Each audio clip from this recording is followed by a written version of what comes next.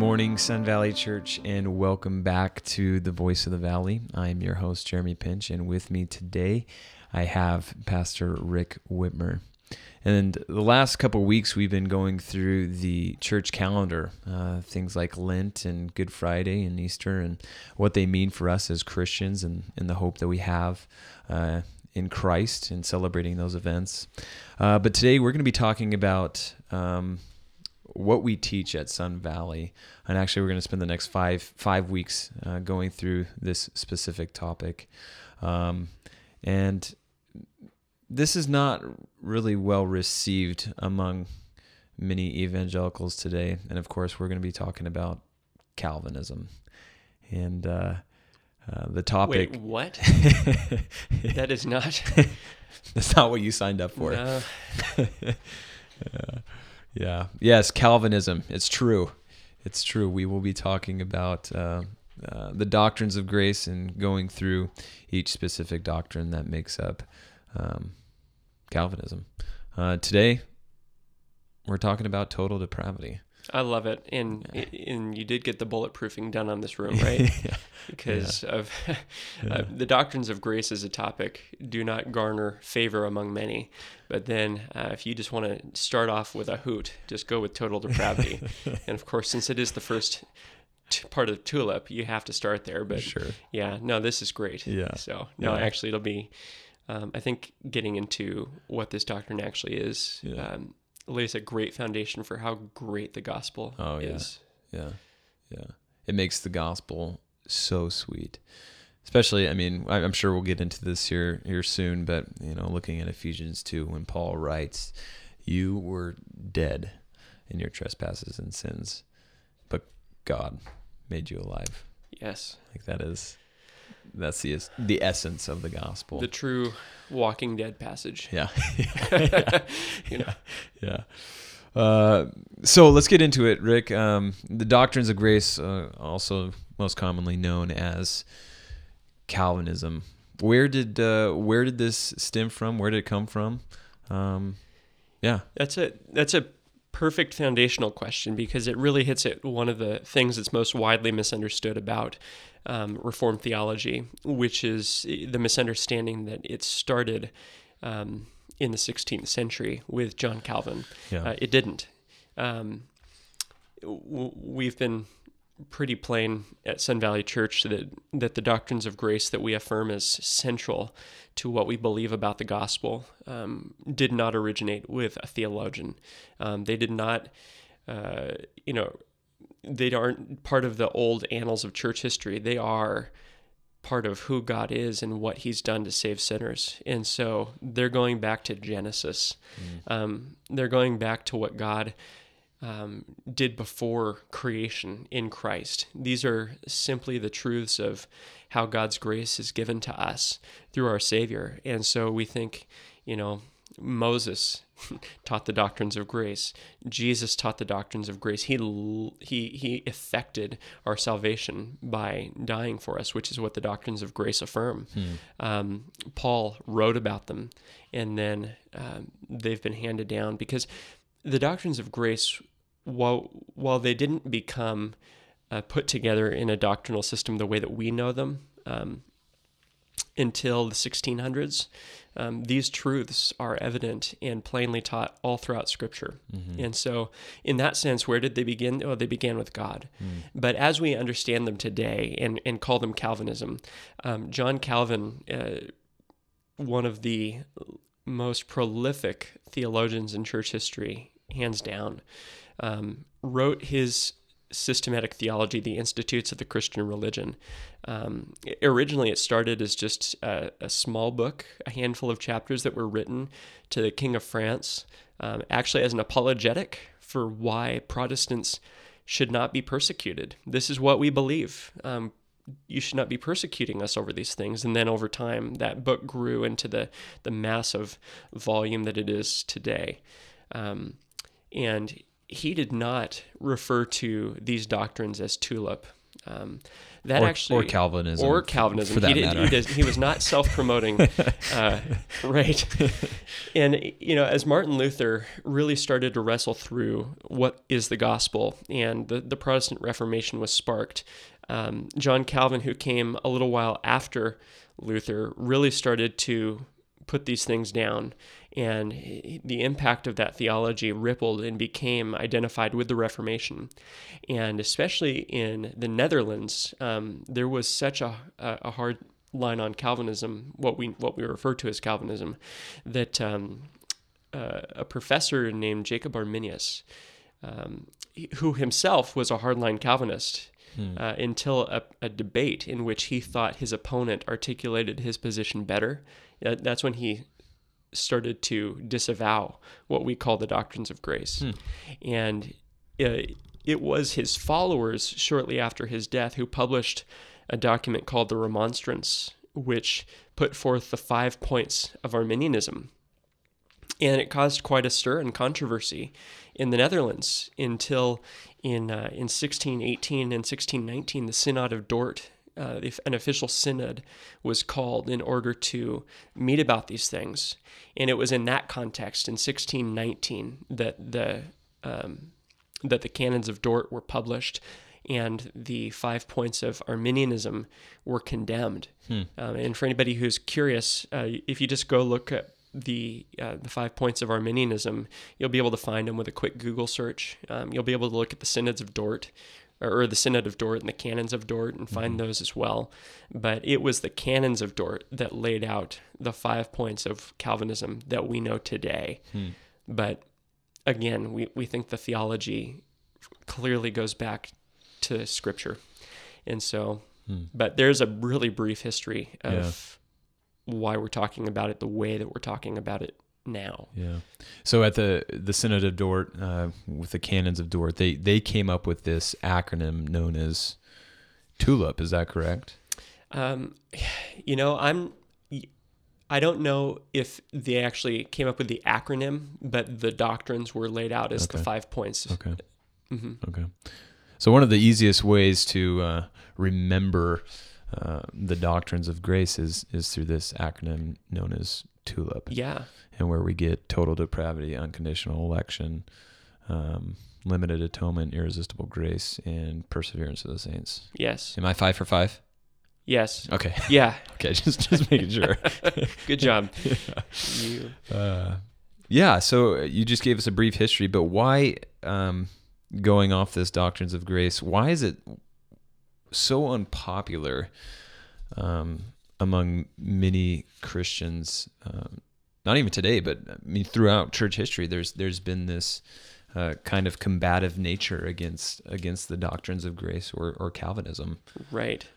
There's a couple different ways to approach that question, but really, I think maybe the most helpful way to think about it is to ask, what is the foundation on which all of the doctrines of grace come to us? And really, at the root of it, it has to do with who God is as sovereign Lord of all things. We understand God's sovereignty to be so foundational that we cannot deny it in any way, shape, or form, because Scripture makes plain that God, Psalm 115, verse 3, our God is in the heavens. He does all that he pleases. Nobody resists the will of God. We have a sovereign Lord over all creation. Nothing is outside of his control. And because of that truth, the doctrines of grace are necessary. But the first thing to go when we acknowledge that is the fact that we are not sovereign. And speaking about total depravity in particular, if there's one thing we love to be in our lives, and as much as we can in other people's lives, it is sovereign. Right. I'm constantly reminding my children that they are not the boss of their brother and sisters. They are not the boss of anybody. Right. And so they need to stop acting like it. Yeah.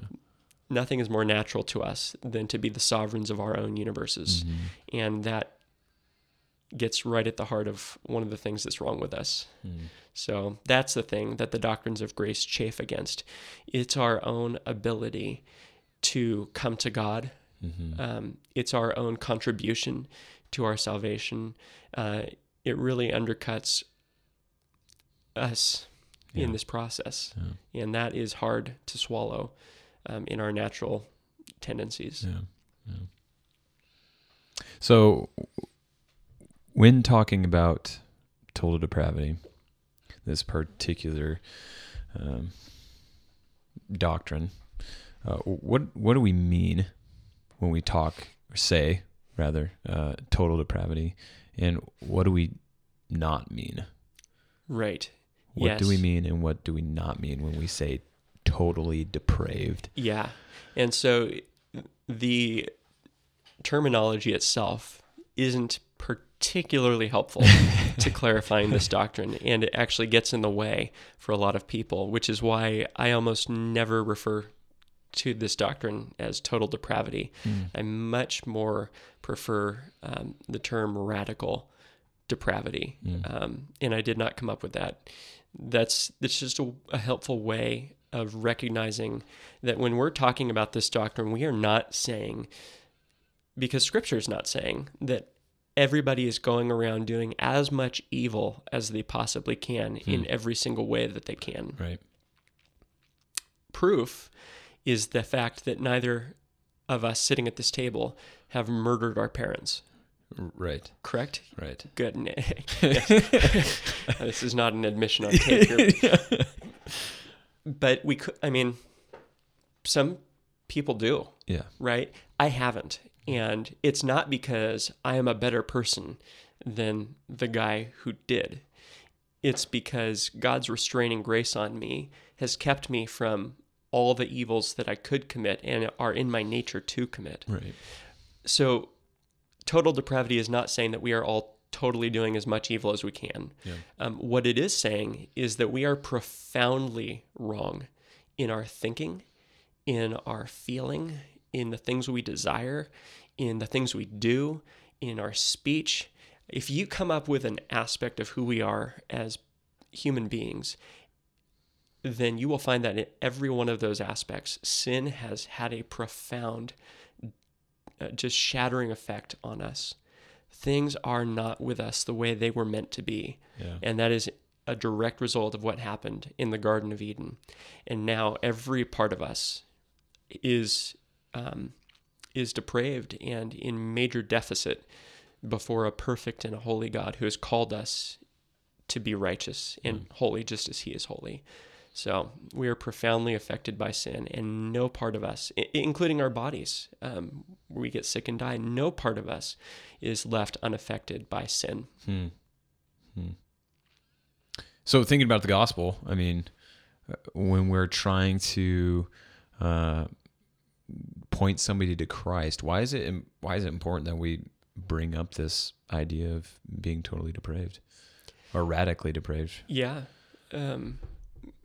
One of the greatest challenges in the United States, in our affluence and in the fact of how much technology and the living on the flip side of the Industrial Revolution has really put us in a pretty good place day to day, is it's hard to get people to see, and sometimes to get ourselves to feel, our need. We are a prosperous people. And when we have the technology in place to make life easier, and so the natural hardships of life that might draw out just who we really are, are not there, it's easy to forget that things are actually not very well off with us. And so the doctrine of total depravity sets the stage for why we need the Savior we need, because there's nothing more natural to the religion of man. And by that, I mean any religion other than biblical Christianity that is an invention of man, really puts forth a way to work for salvation. Prayers we pray, alms we give, things we do in order to be acceptable before whatever God it is we're trying to have salvation from. But biblical Christianity starts from a place of total inability. In my devotions this morning, I just happened to be in Psalm 14, which is the psalm that Paul in Romans 3 goes back to and begins to quote in order to make this case that we are all of us radically depraved and unable to come to God. He says, the psalmist says, the Lord looks down from heaven on the children of man to see if there are any who understand, who seek after God. They have all turned aside. Together they have become corrupt. There is none who does good, not even one. Have they no knowledge, all the evildoers? This is a bleak picture. As we are born sinners, it is in our nature not to seek God. Even the good things that we do that benefit other people, our motives are corrupt. Apart from faith in Christ, as it says in Hebrews, no one can please God. And so even the very best things we do are, like Isaiah says, filthy rags in the sight of a righteous, holy God who is himself the perfect standard. And this is the situation in which every one of us finds ourselves. This is the reason that Jesus Christ was sent as the righteous one to save depraved sinners and bring them to himself. Because if God didn't do that first, what's left? I mean, he says right there are none who seek after God. Yeah. So without God's divine sovereign intervention into our condition, God would just be leaving us to ourselves. And every single time that would mean, leave me alone on my path to hell, because I'm quite content doing whatever I want. Yeah, that's because we are the way that we are, and we want to be sovereign over every situation, and we want to control our lives. I mean, that's a kick to the stomach. That's a life-altering, life-changing thought. Oh, yeah. That I'm actually crazy sinful. Like at the core of my being. Yeah. Because nothing is going to, in the past 120 years since Sigmund Freud was doing his thing. Yeah. And then psychology has just proliferated with all these theories about who we are and how we operate. Central to these personality theories is that man is basically good. Yeah. Now, that is the predominant philosophy of modernism. It is the one of the creeds of American religion. Mm-hmm. Yeah, and we could see that seeping into the church, right? Oh, yeah. We can see how that's affecting how the church is operating. Oh, yeah. When we're dealing with sin. Yeah, and so to come out and say, no, okay, let's get back to the foundation. We, all of us, are awful. Yeah. Everybody who just got their trophy just for showing up and doing nothing is sitting here going, hold on, I have a trophy that says otherwise. Yeah. Who are you to tell me that I should feel bad about who I am? Yeah. I don't like that at all. Yeah. Go sit in the corner. I was trying to explain the gospel to one of my soccer players a couple days ago, and I was fumbling through my gospel presentation, and presenting this idea that the world is incredibly broken, and this kid says, "Well, yeah, it's obvious. I see that," but it's trying to get him to realize that it starts with him, and it starts with me, like. In order for the world to be fixed, we need an outside source to do that fixing because of who we are by nature. And right. That's such a difficult thing to present to somebody is this idea that you are desperately broken and lost, and you need a savior. And yeah.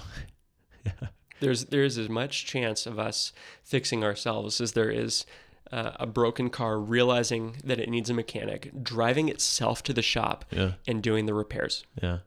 All without the mechanic. Yeah. No, that car's not going anywhere. Right. Like someone else has to come and take it there, do the work, get it ready. That's radical depravity with us. We would never, that verse you brought up earlier in Ephesians 2 really puts it in perspective. We are dead in our trespasses and sins. Yeah. And so the next reasonable question is, what all do dead people do? And to ask the question is to answer it. Yeah. Nothing. Yeah. And so the rest of the doctrines of grace are necessary if salvation is going to happen to people like us. Yeah. God has to do the work. And that's the beauty of radical depravity, is it shows us how great our Savior is, that he would come to people even like us with his love. Yeah. Yeah.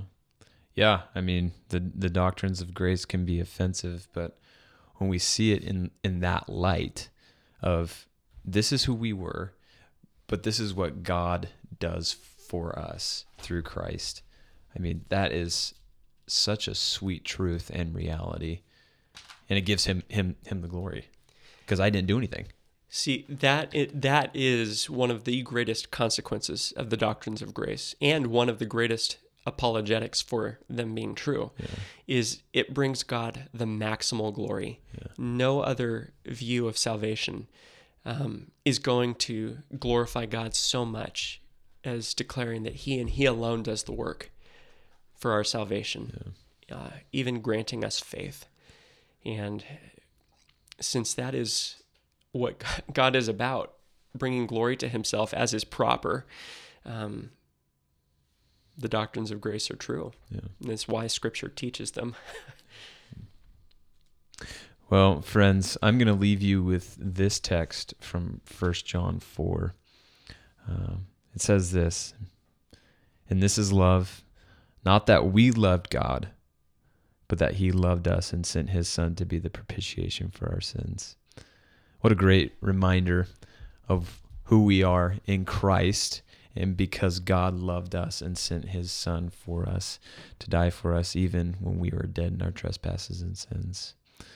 Friends, we hope that this has been helpful for you as you go about your week, as you think upon these things, as you reflect on the gospel, and as you seek to minister that gospel to your friends and family.